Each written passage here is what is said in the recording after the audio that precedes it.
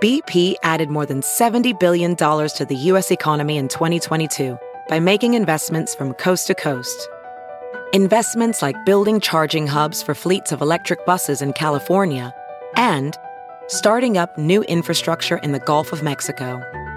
It's and, not or. See what doing both means for energy nationwide at bp.com/investing in America.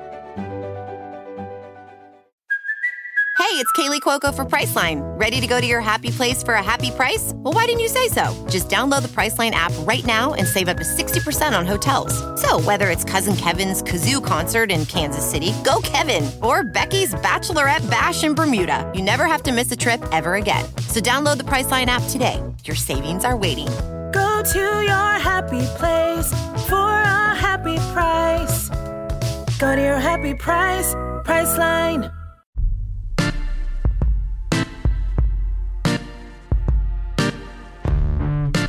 Hey, friends of the podcast, and welcome to all of our new listeners. This is Rotten Tomatoes is Wrong. I'm Mark Ellis, stand-up comic and Rotten Tomatoes correspondent. And I'm Jacqueline Coley. I'm an editor at Rotten Tomatoes, where I cover independent film and awards, and where I will defend the movie Love Actually until my dying breath. Okay, well, if we're defending Love Actually, then I'll tell you what we're going to do, Jacqueline, because, look, we promised our listeners last week that we were going to do How the Grinch Stole Christmas, the Jim Carrey version this week, but we just decided to not get Grinchy with it quite yet. We didn't want to talk about The Who's and Dr. Seuss until we really got to the crux of the Christmas conversation seemingly every year. Is Love Actually a fresh movie? Now, according to the Tomato Meter, it is. With both the Tomato Meter and the audience score. It's 64% on the Tomato Meter. Audience score is even better at 72%. And so we had to postpone The Grinch. I'm sure he's not going to be upset about it because we are talking about Love Actually today. And we have not one. No. This is Love Actually, folks. It's a movie about like 38 different characters, so we needed two special guests to come up here and talk with myself and Jacqueline about this film. It's kind of like an episode of Versus, Jacqueline. So before we bring those special guests on, can you just give all of us a refresher as to what Love Actually is about? And I'm so happy you're the one that has to do this today. Well, Love Actually is about a group of British/UK folks that are 5 weeks away from Christmas. And when we open, we believe that these are individual stories about love. The opening shot is at Heathrow Airport, where Richard Curtis said that he found that love is actually everywhere. Some of the vignettes that we get to see are Hugh Grant as the Prime Minister, wooing a very Monica Lewinsky type catering assistant. We also have Liam Neeson, who is a fresh widower with his young stepson, who's also in love with the lovely Joanna from his school. We have Colin Firth being Colin Firth and being lovely in that. And we have Laura Linney, one of the few Americans in the piece, well, being adorable, and Laura Linney. Again, this is all about folks finding love in unexpected places, and you get a little Bill Nye half naked. Yeah, you do. Oh, sorry, Bill Nighy half naked, not Bill Nye the Science Guy. Hey, why not bring on Bill Nye the Science Guy too? Because this movie has everybody, their brother and their sister in it. And like Jacqueline said, everyone is looking for love. But did we, the audience, find said emotion? We're about to get into all that today. And helping us do that is a man who, you know him, you love him. He's a longtime film critic, moderator. He's currently the critic for KTLA Channel 5, which is the news channel here in Los Angeles. He's done so many different things with us at Rotten Tomatoes. He has a new YouTube channel that bears his name. He is the cosmic ball of energy known as the Mance Man. Scott Mance, welcome back to the show. How you doing, pal? I am so happy to be here with all of you. Doesn't matter that I'm going to have to get a little grinchy with this particular film, because the point is that I love a great conversation. I love a great conversation with my friends, my peers, my colleagues, people that I really do love and respect. Love is all around. It's right here on this podcast. The love that I have for each and every one of you. So let's just make that clear before I get a little grinchy on this film. Hey, you know what? It's fine if you tip your hand, because that's why we have the deck stacked appropriately. This is going to be a 2-on-2 battle, and to help One of our sides is our esteemed producer who we love having on the show each and every week. She is none other than Lucy. Now, Lucy, I'm just looking at our Zoom call here today, and I see in the background a festive Christmas tree. It looks like you live in one of those nice London flats that you would see in Love Actually. Was that the goal of your interior decorating this season? I was inspired by this movie, yes. I do not live in an expensive London flat. Hi, everybody, by the way. I live in a very old, crusty, cockroach-infested building in Koreatown, but I love it. It's great. Oh, well, don't worry, Lucy. I'm sure there's going to be some British man approaching his 40s that's going to come by and sweep you off your feet any minute now. Until that and we'll see how that works out with your husband. Until that happens, I want to stay with you first, Lucy, because if we're going to say Rotten Tomatoes is right or Rotten Tomatoes is wrong, you're the producer of this show. I want to give you the floor here. The tomato meter says that Love Actually is a fresh movie. Is Lucy Bruckner in agreement with that statement? I am so behind this score. Rotten Tomatoes is incredibly right this time, you guys. To argue otherwise is nonsensical. It is a fresh film, and it deserves the 64% that it has. And now we play tennis right back to Scott Mantz. Scott, do you agree with Lucy, Rotten Tomatoes being right, or do you have maybe a different take? Lucy, I love you to pieces. I respect you beyond belief. I respect Jacqueline beyond belief. I love and respect Mark Ellis beyond belief. Love Actually, when I first saw this film, when it came out on November 14th, 2003, when this movie was over, I said this movie should be called Love Actually Not. This movie was rotten. I hated this movie. It was a good thing that I ate all my popcorn because I had an empty tub that I was ready to vomit into. I hated this movie. Okay. I've eaten at movie theaters before, and I've taken down a large corn or two, and sometimes I feel like vomiting just because I ate too much popcorn, but at other times the movie can induce that sort of feeling. I'm looking at you, Transformers. So now we're going to go over to Jacqueline Coley. Jacqueline, you know that I have dear love for you. Do you have dear love for Love Actually? I do. But I will say my love for Love Actually, though, as much as I appreciate Lucy's undying love, and there are moments when I am on the Lucy train that, like, this is just joyous. Also, I just am going to circle back to why Movie Mantz hates Christmas, because that was some Grinchness. How can you look at Thomas Brody Sangster drumming his little heart out for that little mixed race child and not fall in love? How? I'll anyway, tell you. I will tell you how, Jacqueline. You can tell me in a minute. Going you can tell to tell me in us a minute. how later on in the show, Scott can defend his take on all the drummer boys that are on all the stages in Britain. For me, this is why we're all doing this show together, is that I have to ally with my brother, Scott Mantz here. I don't think that this is I don't hate this movie the way Scott does. I actually can find a lot of redeeming value in Love Actually, and I can sit down and I can enjoy it. I find a lot of good comedic moments in here. I appreciate the spirit. I like some of the cameos we get to see.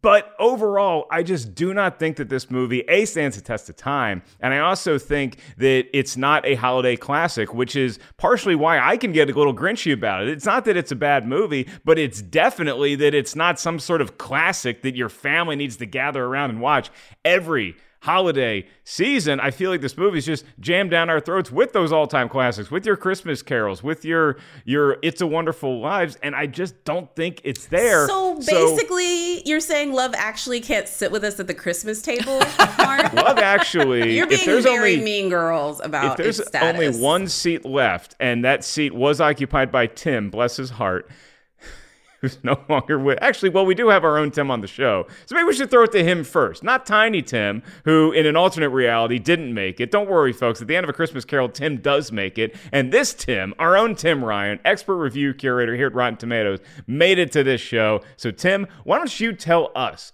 what the critics were saying about Love Actually when it came out? Was there any popcorn vomiting being spewed back in 2003?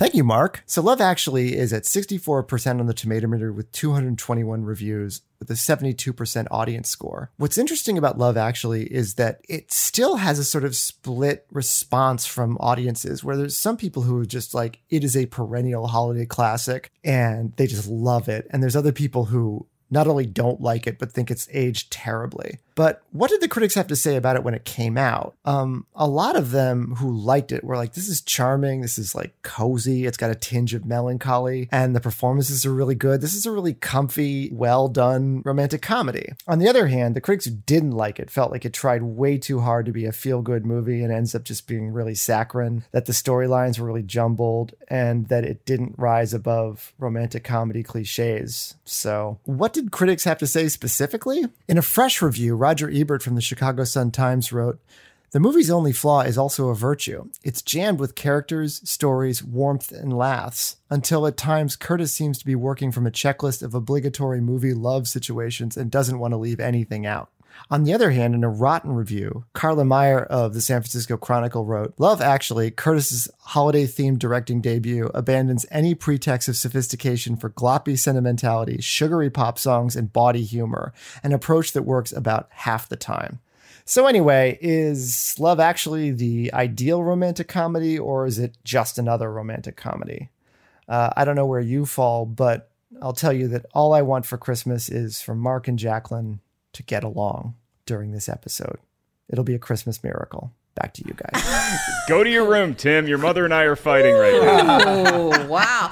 But wait a minute. First of all, Tim, when mommy and daddy fight, just remember we always love you. But for those keeping score at home, just remember in the sandwich of Love Actually, Lucy is on the very, very, very far right. Yes. Love, love, love, love, love. I am a little left of her with love, but questions, because I always have questions. Mark is on the dislike/love, more closer to Scott Mantz. And Scott Mantz is way over in Siberia with his cold, cold heart and hates this movie. I just want everyone to know where everyone is before we get into it. So I don't think mommy and daddy are going to fight as hard as they think. I got to say, Jacqueline, you're absolutely right to point out just how much we are all coming from very, very different points of view on this movie. We all have a completely different take. And listening to that summation right now of the critics and reading Roger Ebert's very good review and the San Francisco Chronicle very bad review, I do agree with some of what Roger had to say. I agree with all of what the San Francisco Chronicle had to say. My goodness. And let's be clear here. We're talking about a film where the Rotten Tomatoes rating is 64%, not 94%, 64%. So even though it is fresh, it is not certified fresh, and it is also just a few points above being rotten. So it is kind of a mixed review, mixed positive, which is where I guess, Jacqueline, you are in the film. Yeah, mixed to positive. I mean, I think it's, and I'm mixed to negative. And so, to borrow a line from one of Scott's favorite movies, Return of the Jedi, it's from a certain point of view here. And so I'm looking at this and I see a 64% of the tomato meter as rotten adjacent, whereas Jacqueline might see it as fresh, barely fresh, but it's still fresh. So you just leave that barely off. So let's start with the positive though, because I do find redeeming qualities about this movie and I can enjoy it. If this was a rotten movie, I probably wouldn't think about it as much and I probably wouldn't have it shoved into my face every holiday season. But I don't think that I would harbor nearly the resentment that I have because it is fresh though, Jacqueline. What's a scene for you that typifies why this is such a good movie? Well, there's a lot, but I do think, and I hate to jump to the end because it's kind of anticlimactic. I definitely want to stop in Laura Linney stomping her feet when she is finally, she's fallen in love with Carl, the tech guy from her office. Alan Rickman has played matchmaker, and she's like dancing and she's like, love that. However, the penultimate best moment is definitely the All I Want for Christmas with Joanna singing it. There's so much that goes on in this. First of all, Thomas Brody Sangster learned how to play the drums. Let's also talk about the fact that the girl that plays Joanna, her voice was so good, they had to dumb that stuff down. And when she points at him and he points back with his little drum thingy, die. Love, love, love. And then like the climax, of course, first of all, sister, I'm hoping she's the musical teacher, coming with the background vocals to just make it even better. Then at the end, Hugh Grant and his little Monica Lewinsky girl, Natalie, they make out. How can you, if you were mad by that point, I don't understand if you even know Christmas. Right. So not quite as secret as we'd hoped. What do we do now? Smile. Little bow.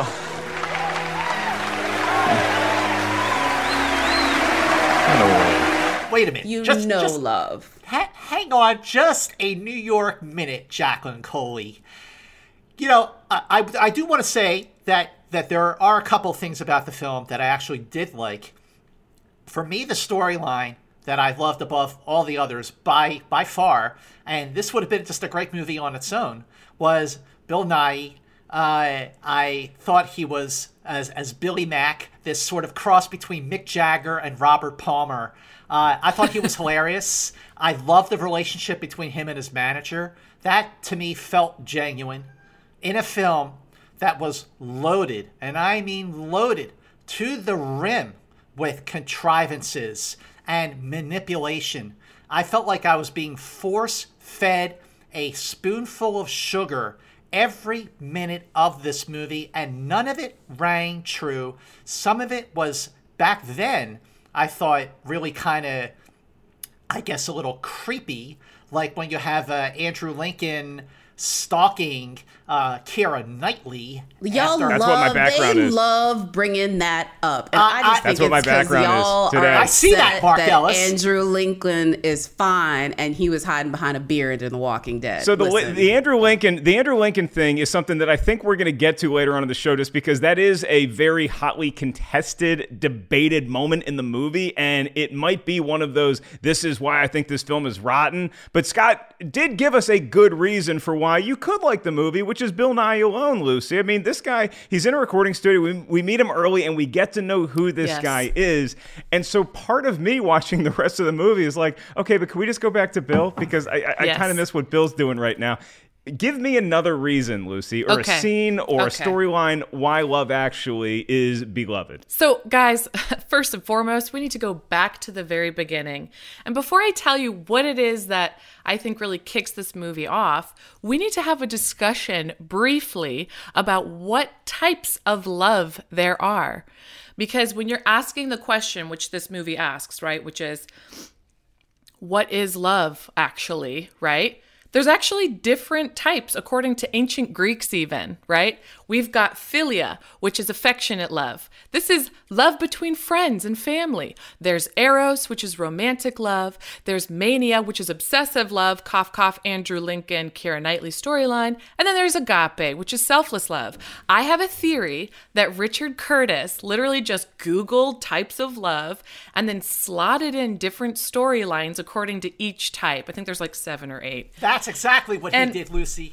Yeah, but you know what? I think it's brilliant because when people think of love, they usually just think of eros, like romantic love. Like, this movie isn't about love and this movie sucks and all these horrible things happen. Well, guess what? It actually is about love. And the scene for me that really kind of encapsulates all of that, right, is the very opening start of the movie, which is the airport montage. And you're seeing all these potentially, I think they were like real people at Heathrow Airport in London, hugging and kissing and reuniting. I'm an emotional airport goer, so it just immediately brings back all those memories for me of when I've reunited with my family and friends after a trip away, or visiting my mom back in Nebraska when I haven't seen her for 2 years. So it already sets the tone for me emotionally. But then it's the voiceover from Hugh Grant, right, who plays the prime minister in the film. And he says this thing, I'm going to just read it really quickly, that I think is brilliant. And I think this is why it's a good film, which is ultimately, you know, he goes, we live in a world of hatred and greed, this terrible British accent. But I don't see that. Seems to me that love is everywhere. Often it's not dignified or newsworthy, but it's always there. Mothers and sons, husbands and wives, boyfriends and girlfriends. When the planes hit the Twin Towers, most messages weren't of hate or revenge. They were all messages of love. If you look for it, I've got a sneaky feeling that love actually is all around. Whenever I get gloomy with the state of the world, I think about the arrivals gate at Heathrow Airport. General opinion's starting to make out that we live in a world of hatred and greed. But I don't see that. Seems to me that love is everywhere. Excuse my terrible Hugh Grant Wait, Lucy. shitty impersonation. Lucy, that was a great Emma Thompson accent. Thank you. That was actually a really good British, at least by my standards. It was a great British accent. The problem is that she was doing Hugh Grant's speech, which when the movie kicks off, I love it.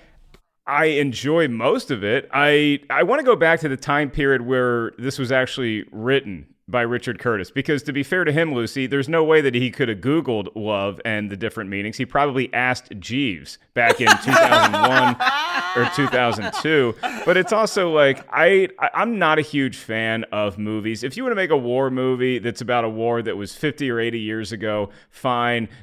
Manipulate my emotions like 1917. That's fair game. 2 years after 9/11, to bring 9/11 up in the opening monologue, in the opening montage, did we have to go there already? So now I'm already in a weird mood.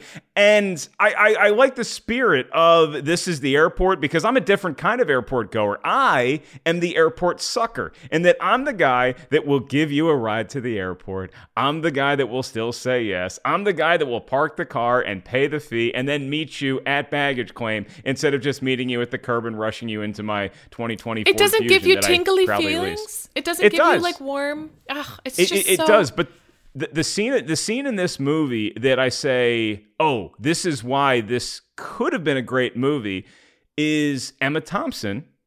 But it's not her celebrating love, it's her heart breaking. It's the scene where she is going full Oscar Emma Thompson, and she has realized now that her husband might be cheating on her. Earlier in the day, on Christmas Eve, she comes home, and her husband is now home, and she just reaches into his jacket pocket innocently, pulls out what she thinks is going to be a necklace for her later on that evening. And then she sees a present wrapped under the tree, and she says, oh, this is probably that thing. So then they gather the kiddies around, and it's time to open one Christmas Eve present. My family has the same tradition. So we're exchanging gifts, and that's the one she wants, because she wants to prove to herself, nay, her entire family, that Alan Rickman still loves her, and this necklace is going to be a token of that. And she opens it up, and it's a goddamn Joni Mitchell CD. Ugh. Now, she did say she liked Joni Mitchell, and so Alan Rickman did have, some feelings toward it, because like, hey, I know you like Joni Mitchell, here you go. But she realized in that moment that her husband's eye was drifting, if not other parts of his body. And so she goes into the bedroom and she has a moment by herself to watch her compose herself, because this is also an example of love, is that she loves her family so much. She doesn't want to break down in front of them and ruin Christmas for the kids. So she sucks it up and she uses her love as strength for the family, at least for the time being. This one. I have, of course, bought the traditional scarf as well, but this is my other slightly special, personal one. Thank you. That's a real first. Rip it. What is it? I'm going to... All right, I'll rip it. God, that's a surprise. What is it? It's a CD. Joni Mitchell, wow. To continue your emotional education. Yes. Goodness.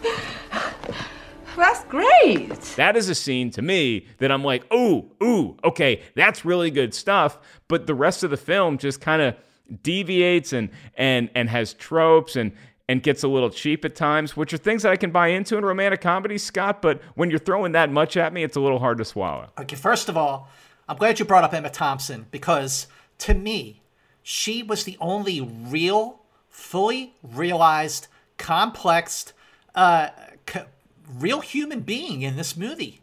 And she stayed with him. She did not really let him have it. By the end of the film, they're still together. I guess being married is to somebody who doesn't love her or is not faithful to her is better than not being married at all and being true to yourself and finding someone that you actually deserve. That was a great moment. That was a real genuine moment. The moment that I really felt like really stood out as being real in a film that was, I think, 2 hours and 15 minutes full of one contrivance after another. Also full of just so many, and I noticed this when I rewatched the movie recently for this RT is Wrong podcast, and discovering things about the movie that have not aged well, particularly it's the way it is treated its female characters. So many of them are submissive and they are not treated well. They're treated like objects. They're marginalized. Look at the way Hugh Grant, Prime Minister, on his very first day, he's already hitting on, I think the actress is named Martine McCutcheon. Like the first day, really, and the way that really quick, I think he hits on all the staff, even the guy butler. But it's also like Colin Firth. Oh, but he has this housekeeper who doesn't speak a word of English, but it's okay. She's hot. She's going to take off her clothes before she jumps in the water. I mean, I couldn't believe just how degrading this movie has become over time. The way it is. Jacqueline, do you see the movie that way? That it's unfair to its female cast, many of them who are working for the males that they end up falling for? Yes. By the way, first of all, not to bring up a different, thing. Tale as old as time. Yes. Please. Yes, Jacqueline. This is what's so crazy. It's not that you don't think that this love exists. You just don't think it should be glorified in a Christmas movie in the sense of like, okay, what's up with Laura Linney? She's not whatever. She's a caring person who's taking care of her brother, she's a caregiver. She's not a doormat.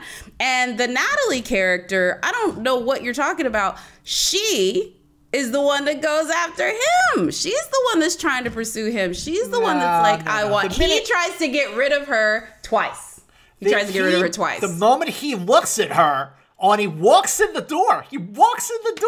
And he's like, whoa, okay. And by the way, what's with all the jokes about Natalie's weight? Why were there so many running jokes about how she's plus size? By the way, I don't disagree with you on that. Yeah. Jacqueline and I are now we're in agreement on that. The floodgates are open because that if I had to pick a scene, Scott, that really bothers me about this movie, one of the reasons why I find it so off-putting is as a chubby/fat kid growing up, this movie almost has a message where if you are in shape, if you look good, then you deserve love. If you're heavy, then hopefully you can trip into it and get lucky somehow. Because Colin Firth shows up to the door of his Portuguese maid's house, and the father answers, and he says, "I'm in love with I want to marry your daughter." And the heavier daughter reveals herself, and it's like, oh, no, not that daughter. And it just plays like, okay, because she's not going to deserve it. And the movie tries to pass it off as her and her dad have this running joke about her weight that I do not understand the fun in that. And I'm trying to not be too sensitive about this, but it's hard to not when the movie continually reminds you of that. Like, I see no problem with how Natalie looks. I don't see, and she's not somebody that I would say, oh, let's cast her as the person who needs to lose weight in order to find Hugh Grant. It just, none of that makes sense to me. And the movie keeps reminding you that there's flaws with these people, particularly with these women, and I don't get it. It's the school Christmas concert, you see, David. It is the first time all the local schools have joined together. Even St Basil. Too much detail, Mum. Anyway, how can we help, sir? Well, I just needed Natalie. On some state business. Oh, right, yes. Of course. Right, well, perhaps you should come on later, Plumpy. Natalie.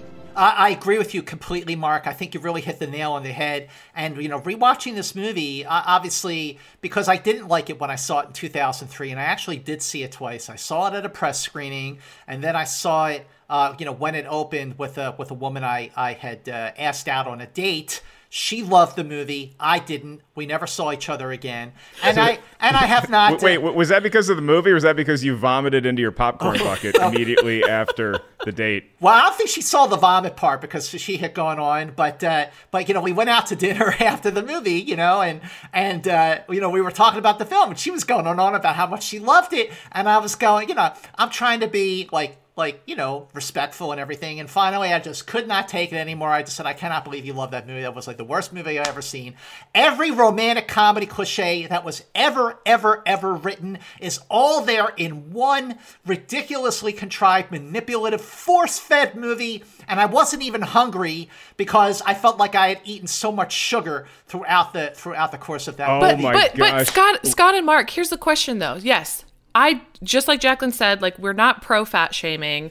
Are there some misogynistic things and kind of iffy lady man dynamics in the movie? Yes. But what's the message of the movie? What is love all about? Love is usually found in the small things. There are so many moments in this movie that, like the Laura Linney storyline, to Jacqueline's point, she decides to sacrifice a romantic relationship for herself so that she can take care of her brother.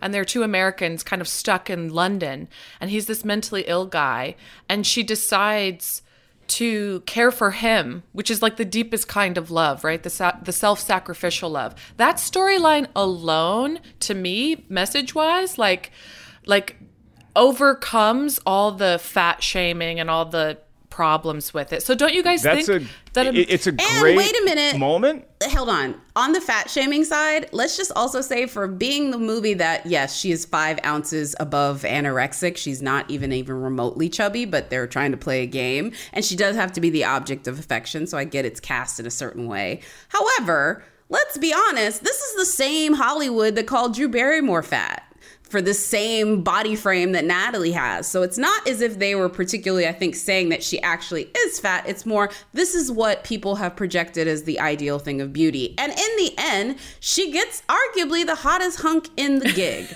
So right. fat After girls her win dad in the end. reminds her that her nickname is Plumpy. And Thank you. There's certain storylines that you can look at and say that's what true love is. So Lucy makes a great point. It's Laura Linney caring for her brother. That's awesome. I saw a better version of that in a Super Bowl commercial last year that told us what agape love was. And I'm like, oh, okay, that's a nice short message. And I didn't have to sit through a 2.5-hour movie that's disguising itself as Christmas. I think that's really the issue that I have with this film, is that it's saying that Christmas isn't this holiday to be celebrated on its own. It's this holiday to force feed any love fantasy you've ever had in your life and see it to fruition. This movie treats Christmas like it's Valentine's Day. I never looked at Christmas as your last chance to get your true love feelings out. Christmas was a time for me to see my family. And it's to hang out with your fam and just maybe text someone that you think is hot. It's not a time to go running into the street and go door to door. By the way, you're the Prime Minister. Look up her address, you weirdo. Thank you, Mark Ellis. Welding instructor Alex DeClaire knows VR training platforms like Forge FX help students master their skills. There's a big learning curve with welding. Virtual reality simulates that exact muscle memory that they need. Learn more at meta.com/metaverseimpact. All right, wait, the other thing. Okay, to your point, Mr. Mark Ellis, could we talk? Okay, I have definitely seen on this recent viewing, I was completely shocked and surprised by how obvious the fat shaming sort of came to the fore on this recent viewing. Also, just how the movie really overall, I mean, not every storyline, but overall the movie does paint a degrading depiction towards women, and nowhere better is that scene on the Chris Marshall storyline, where he can't meet a girl in London, so he goes to America to get laid because American women are hotter and they're also stupider. I've just worked out why I can never find true love. What's that? English girls. They're stuck up, you see. And I am primarily attractive to girls who are, cooler, game for a laugh. Like American girls. So I should just go to America. I would get a girlfriend there instantly. What do you think? I think it's crap, Colin. That's where you're wrong. American girls would seriously dig me with my cute British accent. You don't have a cute British accent. Yes, I do. I'm going to America. Colin, you're a lonely, ugly arsehole, and you must accept it. Never. I am Colin, god of sex. I'm just on the wrong continent, that's all. No, and wait a minute. That was not his assertion. Wait, hang on, Jacqueline. The other thing is that if that doesn't paint a depiction that, boy, Americans are really stupid, and the other thing is that you have a president portrayed by Billy Bob Thornton, who's a royal, pardon the expression, asshole, and plays to every bad president stereotype in the book. It is an anti-American movie, and it is also an anti-woman movie. So there you go. Lies. Laura Linney, again, one of the best people in the play. Richard Curtis literally could not find anybody better. And he was just like, I want a Laura Linney type. They're like, the casting director's like, get Laura Linney. She's an American. She's in the piece. She's fabulous. Joanna, another awesome, literally has the showstopper. She's an American. It's not anti-American. Are there issues, problems with it? Yes. Andrew Lincoln's character is a hot mess and a half for thirsting after his friend's first girlfriend, then fiance, then wife. Like, the moments for him to get off the track on this were like way far ahead. However, if I had to say which I think is the worst part of the movie, it's actually the Alan Rickman stuff. Because first of all, why is he playing matchmaker and like office whore man with that office tart? I don't even know what that actress's name is. I'm sure she's a lovely person, but I hate her. Lucia Moniz. Lucia Moniz. Yeah. Sure, she's a lovely lady. Despise her in this movie. At the end, when she's prancing around in her underwear with that necklace that she so undeservingly got, all I think to myself is, to quote the famous Nene Leakes, close your legs to married men. Close your legs to married men. Take that necklace, put it down there, and cool your fanny. I'll use the English parlance. And stay away from him. It's so gross what she does. She is the character where I'm like, this is so unbelievable. That and the fact that kid could learn how to play the drums in 3 weeks. Jacqueline, both of those are stupid. To your point, Jacqueline, the thought going on in my head was just like, this is not the Snape I signed up for. I am not. I do not like this Snape version. I really don't. And he looks kind of, I don't like, and the turtlenecks, like, But at least you're not supposed to like that character. I mean, Alan Rickman historically played great villains. He was Hans Gruber, the Sheriff of Nottingham. He's played awesome bad guys before, and so you buy him in that role. And while I think Bill Nye is a great example of why this movie does work, despite your misgivings about the character themselves, because not everybody needs to have strong moral fiber to be someone that you honestly can root for in a movie. The Andrew Lincoln stuff is serial killerish to me. The American female stuff where there's a British dude who just cannot have any luck with ladies in his own country, and so he says, I need to go to America. I need to meet myself a real cowgirl. So he goes to Wisconsin. And as soon as he gets off the plane, he meets 4 ladies that are just so happy to hop in bed with him and get naked with him in their 1-bedroom apartment. Now, anytime I have heard any story remotely similar to that from my comedian buddies who've been on the road, that is immediately followed with, I passed out and they had stolen my wallet, my TV, and my PlayStation 4. So I hadn't seen this movie in so long that I forgot that it didn't end up like that it actually did end happy for that dude. So God bless him. It's such a small, minuscule part of the movie that it wouldn't bother me if all these other things didn't add up. It's all these different strands that they're weaving into this tapestry that I don't need any of them to go too deep. But what I would like is more characters to have some sort of redeeming value. Liam Neeson and his stepson, I can root for them. I can root for Laura Linney. I can root for Emma Thompson. And I can certainly root for the scene stealer of this entire film, Mr. Rowan Atkinson, who was directed by Richard Curtis in Bean as far back as Blackadder and Richard Curtis's TV days. So I was very happy to see Rowan Atkinson pop up. I thought he killed it. And according to our expert researcher, Mark Hoffmeyer, apparently there was a version of this story early on where Rowan Atkinson was going to keep popping into each story and he was going to be sort of the angel of Christmas. And I do wonder, maybe that would have taken away from the other storylines, but I also wonder if that would have made it feel more Christmassy and less Valentine's Day-y, because that's what I keep coming back to, is I don't understand the correlation between all these stories happening in wintertime necessarily being that of a great Christmas flick. So I want to start with Lucy, and then I want to go around the panel here, because the broader question of this film, as we get into more talk about the surrounding feelings of the movie, is that this is a film that people either love or they hate. And it's also been described as the McDonald's of romantic comedies. So, Lucy, how do you respond to this movie that is so polarizing and could be considered fast food? So, just so you know, I eat McDonald's like once or twice a week. So I love it. It's delicious. If you shame me for it, whatever, I don't care. If we want to compare this to McDonald's, if we want to compare Love Actually to this film, fine. It's delicious. It makes a lot of money. It's going to be around forever. And I will love it till I die. But, so I did read that, you know, Richard Curtis like really loves Christmas, and it's kind of like the secondary thing. So the argument about, you know, is this a good Christmas movie or not? For me, it doesn't really matter. Like, you could call it a Valentine's Day movie. You could call it a Christmas movie. For me, it's just a story about love. So I will watch it at any point in the year. It's not just a Christmas flick for me. One of the things I think that shows the power, going back to like Mr. Bean, for example, Rowan Atkinson, one of the things and scenes actually that to me just shows you kind of how clever and brilliant the movie really is Alan Rickman, Mr. Shitball, is looking for some jewelry for his potential side piece, right?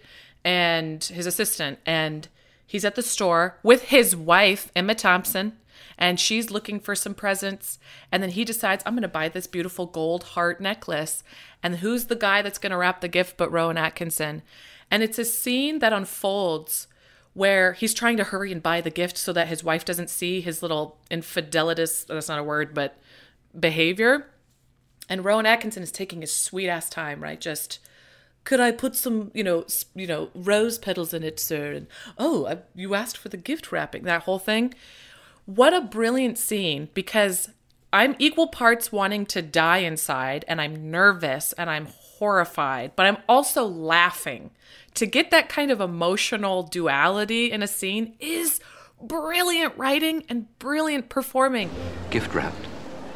Yes, all right. Lovely. Let me just pop it in the box. There. Look, could we be quite quick? Certainly, sir. Ready in the flashiest of flashes. So I will watch that any time of year. There are so many moments like that in this movie that just make it really good, actually. Problems aside. So I'm on the bandwagon that this is a good film. I understand that, and I can like McDonald's too. I actually might have been to McDonald's last week, ordered spicy McNuggets, only to find out they had already discontinued that delicious menu item.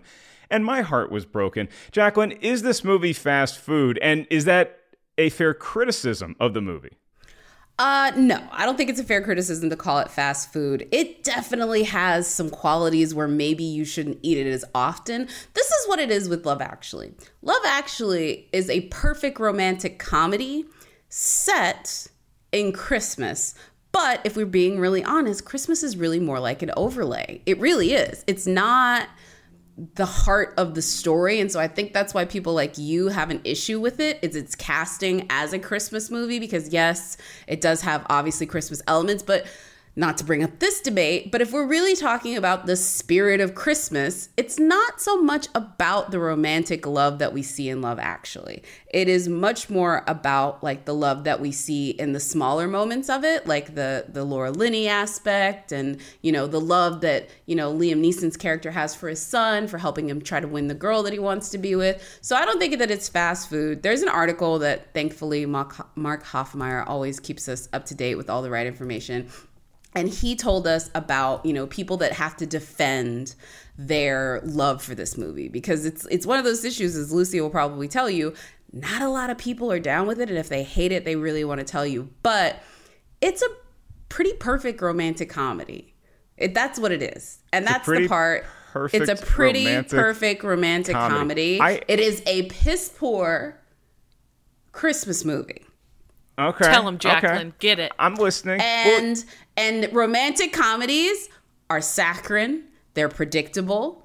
They're with weird situations. And originally, it was supposed to be 2 romantic comedies anyway, one with Colin Firth, one with Hugh Grant. They couldn't make either one of the movies. They shoved it all together, and then they created all of these multi-linear storylines for romantic movies that Gary Marshall made a mint out of. You know what, Scott? This go. movie to me feels like there's a great scene in The Big Short where the amazing and unfortunately late chef Anthony Bourdain is explaining how the market got shorted, right? And he's talking about it like making a stew. And so if you have this delicious chicken dish that you made on Wednesday, you can no longer serve that chicken dish by Saturday. However, what you can do is you can chop up that chicken and you can dump it into a bucket of stew, and now you have a delicious chicken stew. Because that chicken wasn't good enough to survive on its own on a plate as the primary meal. But nobody's going to care about chicken that may be past its prime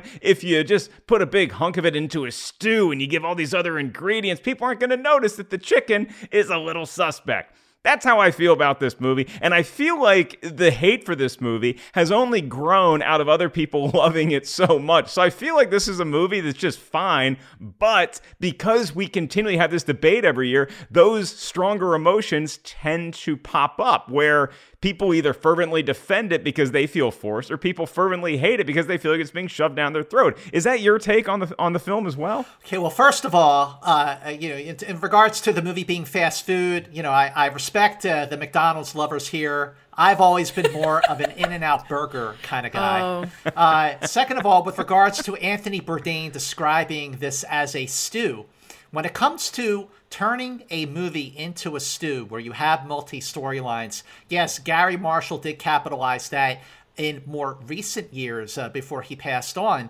But the ultimate chef with that kind of stew is actually Robert Altman. With his 1975 movie Nashville, he created this multi-character, multi-story, overlapping masterpiece that has been has influenced so many filmmakers. Obviously Richard Curtis, obviously Gary Marshall, but also Paul Thomas Anderson with Magnolia. And when it's done right, it works. When it's done right, the connections they feel right. And this movie, they don't feel right. They feel contrived. The other thing about Richard Curtis as a writer is I think he is a better writer than he is as a director. He wrote For Weddings at a Funeral. I love that movie. I love Bridget Jones's Diary. And also Notting Hill, I loved. And last year, the Beatles movie Yesterday, he wrote it, but he did not direct that movie. Now, as a director, I don't think he fares as well. I think his shortcomings as a director are more prominent in Love Actually, and also in the film In Time, which is a movie I like, but it's not focused. It's very uneven. It starts off as About Time. In Time is the very, very maligned Justin Timberlake futuristic movie. So if I had to take In Time versus About Time, I am taking the closet time travel movie by Richard Curtis all day and all night. Okay, About Time, yes. And that was a film that I liked. But again, as a director, it was unfocused, and it turned into something very different in the end. So Love Actually, his heart is in the right place, and again, I love him as a writer. But I just felt that this movie just tried too hard. The stew was full of too much sugar, and it just did not go down well. And it also has not aged well, I think. And also with regards to how Mark, you point out how where people are having to defend this movie every year, and other people are digging their feet into the ground with their stance like the one that I have. I think, over time, when you feel a certain way about something, you get steeper in your convictions. And in the 17 years since Love Actually, my convictions have been steeped and gotten steeper and have been solidified with this most recent viewing that I had. I was not wrong in my initial opinion about the film. It has gotten stronger because of elements that have not aged well, particularly its depiction of most of the women in this movie. I think it is a terrible romantic comedy. And as far as Christmas movies go, I would rather watch Eyes Wide Shut all day long than Love Actually again.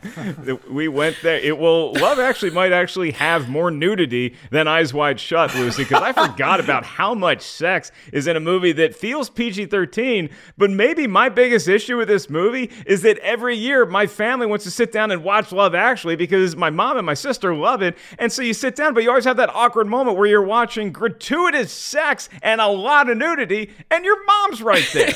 It is awkward. To be honest, I feel like you could, even though I love Martin Freeman, you could just cut that part out because I think they would have made more money, because I know that a lot of families watch this film and they have to fast forward through that part. So it's kind of like, does it add to the story? It's like they're both cute actors, but it's just very ugh.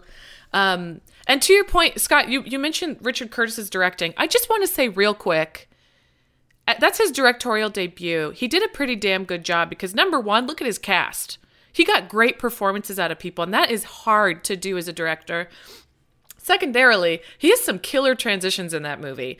I know at the wedding reception, they're playing that one song, and then it bleeds into the funeral when Joanna, the deceased wife of Liam Neeson, is playing that fun song. So little things like that where I think people usually don't think about that in terms of directing, but that's hard stuff to think about. So there are moments where he kind of kills it, and I'm pretty damn impressed that that's his first movie that he directed. So there. Now I get to ask the question that is going to be equally difficult whether you love or hate the movie. Jacqueline, starting with you, what is the one storyline that you think about the most, that you enjoy the most from Love Actually? Doesn't necessarily have to be the most uplifting one, but I'm going to guess you're sticking with the little drummer boy.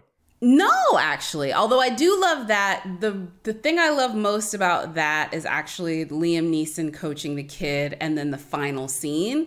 But the storyline I like the most for like so many reasons is actually the Andrew Lincoln one. Like, I am not going to lie to you. I live for that for so many reasons. First of all, it's messy as hell and I love mess. Second of all, he's one of the finest dudes in the piece.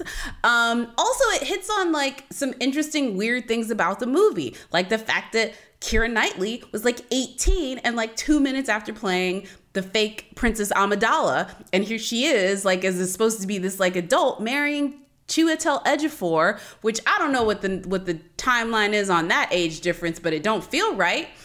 So I'm not about it. And I was going to say, Scott, have we won Jacqueline over to our side? No. But then on the other side, I go back to the scene where she figures out that he's in love with her, because it really just plays on his face and like the pictures of Keira Knightley looking very angelic. And that scene is so brilliant because it doesn't do what you expect it to do. You would expect there to be some grand declaration and maybe, oh, you're with the wrong person and I love you. No, it's very much he's like, oh no, this is bad. This is going to be so bad. I need to run away from this. Oh, maybe I need to come back to this. Nope, definitely run away. Also, Keira Knightley, reason why she has a hat on in the scene, she had a spot, also known as a pimple. And if you look at the scene of her in the boat, like driving away, you can actually see the pimple. Because they filmed it later. So it's like a whole thing. And so like just rewatch that scene. Also, you realize that Andrew Lincoln's character is an artist. And I'm pretty sure, although I'm not positive, I think I've heard this somewhere, the art that's on display at Alan Rickman's office is his art.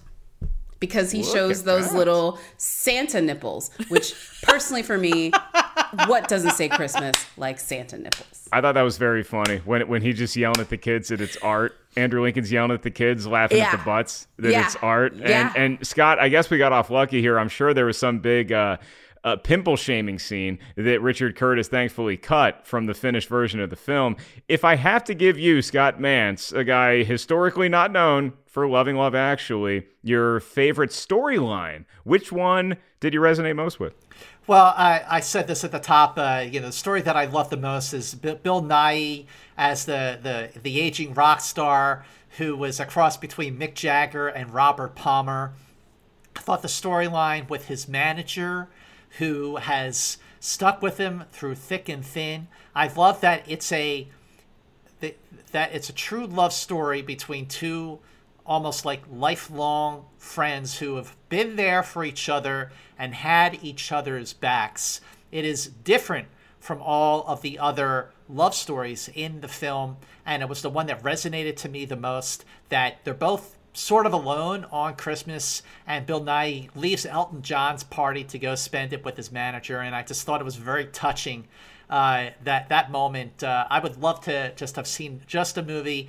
You know, Bill Nighy is he's a great actor when he does comedy like this, and about time, and also when he does drama, he's a superb actor. See, for me, it very easily could have been that Bill Nighy manager storyline, because Bill Nighy's manager is in the film throughout, and he also gets made fun of for being heavy. And then Bill Nighy does show up, like Scott said, at his door to celebrate Christmas with him because he knows he's alone.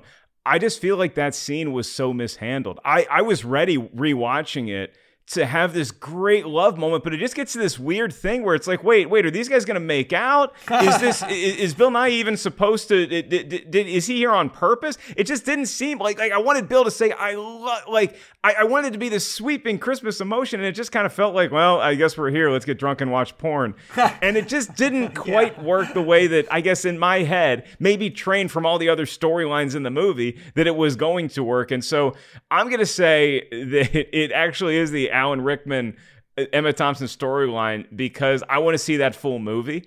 I want to see more Rowan Atkinson. And I also want to see the end of the film in my cut, which is where everybody's at the airport and we're wrapping up all these storylines, and Alan Rickman shows back up after a month being away wherever he was. His kids are happy to see him. Emma Thompson gives him the cold shoulder. Then I want some rom-com hunk to show up. I want Morris Chestnut to show up right next to Emma Thompson, put his arm around her and say, hey, I'm the stepdad. That's what I want Emma Thompson to leave this movie happier than she did. Lucy, that's my storyline. What's yours, if you had to pick one? So I'm glad you guys both brought up the Emma Thompson and the Bill Nighy, because, for me, it's tied with 3, and you guys already brought up those 2. It's the 3 storylines that make me weep bitterly, sometimes sort of happy, but tears. I watched it again a couple nights ago, and I could not stop crying because of the Emma Thompson, Alan Rickman scene, the heartbreak there, and the way she holds in the emotion to go back out and kind of be like, everything's fine, status quo. Like, that's so real. Like, I've had those moments where it's like, yes, I was just crying in the closet. Now I'm out and everything's fine. I'm going to just shove it down. Status quo. So, and then Bill Nighy, when Joe, the manager, when his chin is quivering, when the love of his life comes back, the deep friendship there. But I think for me, the number one beautiful and heartbreaking scene that's my favorite storyline is the Laura Linney storyline. Because you really want her to get with Santoro. I forget his name in the movie, but her very attractive coworker who they clearly really cared for each other. And she... there's a scene where they're getting intimate and she keeps answering the phone. It's like, girlfriend, stop. Please stop answering that phone. Just like, make it happen with this guy. And I, personally speaking, I have, family members, right, who are mentally ill, that I have that experience of like, you just got to answer the phone. So it was so real for me. And then the end scene of her sitting there, I don't want to bring the mood down, but the end scene of her sitting with her brother who has this illness, and she's made him a scarf, and they're just staring at each other, and they love each other, and then they hug each other. It's just like that storyline alone, all the other crap, the fat shaming, the sometimes poor treatment of women in this film, that alone to me redeems it all, because it's so powerful. It is self-sacrificial love. She chooses her brother and taking care of him and his feelings over her own.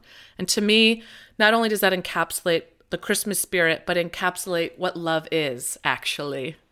Wow. Well, that would have been a perfect way to end the podcast. Yeah. However, you can say it's powerful, you can say it's manipulative, and people will say whatever they want about this film until the end of time. But Scott, much to your chagrin, I imagine, this is going to be one of those films that continually is talked about, especially this season, year after year, decade after decade, Jacqueline. I just have one thing.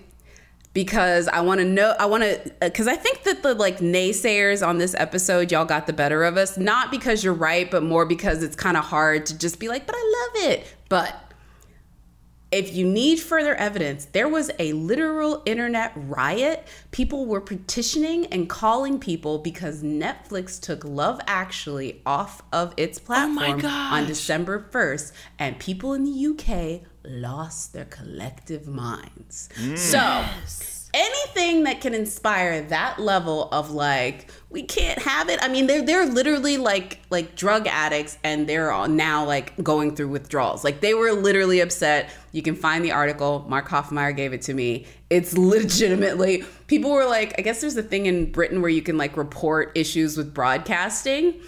And it's the same thing they did to report the fact that they didn't that the Super Bowl shows Janet Jackson's nipples, the British version of that.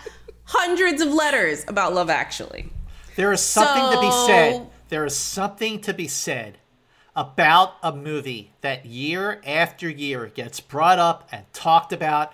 Jacqueline, if there are people who were so incensed that it was taken off Netflix that they protested, that says something. I mean, my personal feelings aside, the fact that a movie can inspire and touch people so deeply, and that, Mark, we can have a conversation like this, that, Lucy, you can refer to a movie as brilliant 3 times in one sentence. There is something to be said about that film, about any film that can inspire people like that. Personal feelings aside, I love that a movie can year after year can instill this kind of passion and debate, because that is what movies are all about. Yes. And to all, a good night. You know what? You can find this movie if you are worried about where you can stream it. It's on Fandango now and Vudu, currently available on both those platforms. I do have a quick bit of Love Actually trivia that I want to get to at the end. But first, Scott Mantz, you and Lucy were both our esteemed guests today. Producer Lucy, she wore her producer hat valiantly, but she also was an amazing guest. So I want to get a streaming recommendation from each one of you. Something else maybe that's not Love Actually, but you think could accomplish what Love Actually set to do better? Scott, do you have a streaming recommendation for all the kiddies listening? Well, I don't know if it's streaming, but it is, on demand. You can rent it from iTunes. It's only $3 bucks. That counts. That's in the stream. Okay. Elf. Elf to me is the best holiday movie of the 21st century. Directed by Jon Favreau and starring obviously Will Ferrell. It is such a wonderful, heartfelt, funny, crowd-pleasing movie for the entire family, kids, grown-ups. It was an instant classic when it came out, ladies and gentlemen, the same year as Love Actually 2003. It is a classic in every sense of the word. I love that movie. If you can't find it on like the Netflixes and Amazons and Hulus of the world, rent it. Get the Blu-ray. It's a brilliant movie, Lucy. Yeah. How dare you? Elf crushed that year. And basically, Love Actually had to go up against Elf, The Matrix, Revolutions, I think, Master and Commander, Bad Santa. It had a lot of competition when it was released in early November, but it just kept chugling. So it was a modest hit at the time. And now it's just this monster thing that we all talk about. Lucy, do you have a streaming recommendation that can give the kids some Love Actually feels? Oh, I do. Also, I love your usage of the word chugulin. That was cute. I feel like me and John Fogerty the only ones that still use chugulin, so. I like it. Let's bring it back. Yes. Okay, so I just started watching The Walking Dead. So Jacqueline, to your awesome scene, I also agree with you about that storyline. Andrew Lincoln, woo. Yeah. Watch him fight some zombies. Finally got on that train, so I'm in season 3. And Lucy, let me just give you a little bit of advice on that. What? Nothing. First of all, good that you're on The Walking Dead. Yeah. There's gonna be a point where you're like, no. Actually, there's gonna be several points where you're like, no. Push through. Push through the pain. Okay. Push through the pain. Okay. And you'll know it when you get there. Trust I'm invested, us. man. So hopefully. I'm giving you the opposite advice. If you're on season 3, I am grabbing your cheeks like Billy Madison grabbed those kids' cheeks and said, stay here as long as you can. I'm going to push, guys. I'm going to push through. The other streaming, thank you for that advice, by the way. I do appreciate that. The other show that I just finished, I binged it in 2 nights, The Morning Show. Speaking of problems, not the show, that the show's amazing, but it deals with all sorts of stuff. And specifically, I'm an absolute awe of Billy Crudup and his performance in that show. So if you've not seen it, get Apple subscription stuff. I know it's one more. Just do it. Just trust me, guys. All right, I promised everyone a little bit of Love Actually trivia. Much to Scott Mantz's chagrin, this is not going to be a movie release dates question, Scott, so it might be a little outside of your expert zone. Uh-oh. I'm going to start with you, and then we're going to get a guess from Jacqueline and from Lucy, and everybody else listening. Just shout it, whether you're listening to us at the gym, in your car, wherever you are on the toilet. Shout out what you think the correct answer is. Which character in Love Actually has the most amount of screen time? Laura Linney. There's only 2 characters that have over 30 minutes, and this person has 32. The silver medalist has 31 minutes. So Hugh Grant. Lucy says Laura Linney. Scott Mantz says Hugh Grant. Jacqueline Coley, your guess. This is hard. Radio. Hold on, let me think. Build up the suspense. Shut the flip up, because I'm competitive, and so I at least want to think about it. If I'm going to have a wrong answer, I at least want to feel like I thought about it. I'm going to actually say 5. God, I feel it's either Laura Linney or Hugh Grant. Laura Linney. 2. 1. Just under the buzzer, Jacqueline guesses Laura Linney. Everyone is wrong. The answer is Emma Thompson with 32 minutes of screen time. Hugh Grant has 31 minutes. Hugh Grant was my second. So everybody was so close. And I'll say for this episode today, it was a lovely, spirited, healthy debate, and it ended up being a battle of the sexes, and much like the movie itself, the men won because they were right. So, with that being said, Mark, go ahead and give me a definition of mansplaining too, because I don't think I know that either. You want to give me that quick definition? I am not going to win that fight, so I'm simply going to remind everyone that Scott Mantz has a YouTube channel that you can just go to YouTube and search Scott Mantz, and he's going to pop up. Scott, I know you're a big Beatles honk, and I'm sorry that this movie wasn't all you need, Love Actually, but what can you tell us about the other cool stuff you're working on? Well, like you pointed out, so I got my YouTube channel, which is just Scott Mantz. I do my own film content, which I learned how to do this year. So something good came out of this year. And yes, if you live in the Southern California area, you can catch me on Friday mornings on KTLA TV Channel 5. They're Emmy-winning morning broadcasts. And follow me on Twitter and Instagram. And it is so great to talk movies with you on Rotten Tomatoes. I am a big Rotten Tomatoes fan. I miss seeing you in person. Jacqueline, I definitely miss seeing you at Toronto, at Telluride, at Sundance, and I really hope we can get back to doing these in-theater meetups again really soon when it is safe. In the meantime, be safe and happy holidays and Happy New Year to all of you. Happy New Year. Happy New Year to you, Scott. You literally are, you see so many movies where it has the embodiment of the Christmas spirit. You are the film celebration spirit. Every time we go to a screening, we're lucky enough to get invited to a cool event, usually the ones that you are hosting and moderating panels, and you just light up the room. You make everybody feel like $1 million. Last question for you real quick, Scott, because I know you are a big Beatles fan. It's the Christmas season. Which Christmas Beatle tune is better? Is it Paul McCartney simply having a wonderful Christmas time, or is it John Lennon's Happy Xmas War is Over? Okay, well, Well, that is a great question, Mark Ellis. Now, I've always been a bigger McCartney fan, but I'm going to give the edge here to Happy Christmas, War Is Over by John and Yoko. It's a better song, but having said that, goodness. I do love Wonderful Christmas Time. I was at the grocery store the other day and it came on, and there I am in a grocery store wearing a mask, shopping, trying to get in and out of there, and it did bring a smile under my mask when I heard Paul McCartney's Wonderful Christmas Time. Can't stand the Wonderful Christmas one. Love Happy Xmas War Is Over, so I'm going with John on this one.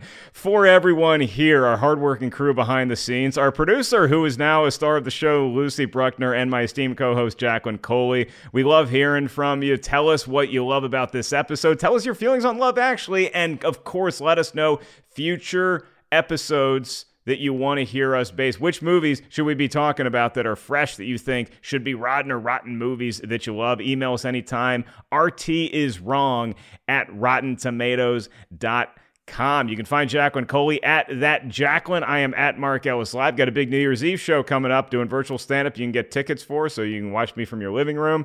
Jacqueline, next week, we had promised the kids something this week, and we finally get to deliver on that promise next week. Yes, and we're going to connect this little switcheroo through Mariah Carey, because as we end Love Actually, Joanna sings All I Want for Christmas Is You, and then The Grinch Who Stole Christmas gets the Faith Hill song that was actually written by Mariah Carey, because that woman has secured the Christmas bag in perpetuity. I love that. I was doing some Googling, and I saw that Mariah Carey has probably made upwards of $70 million in royalties off of All I Want for Christmas Is You. All we want for Christmas is everyone to stay safe out there, enjoy the season of giving. Whether you love Actually or whether you hate Love Actually, we appreciate you enjoying this podcast. Click like wherever you're able to. Rate, review, all that good stuff. And like Jacqueline said, we'll see y'all next week for How the Grinch Stole Christmas. I'm Mark Ellis. For everyone here, we'll talk to you next week.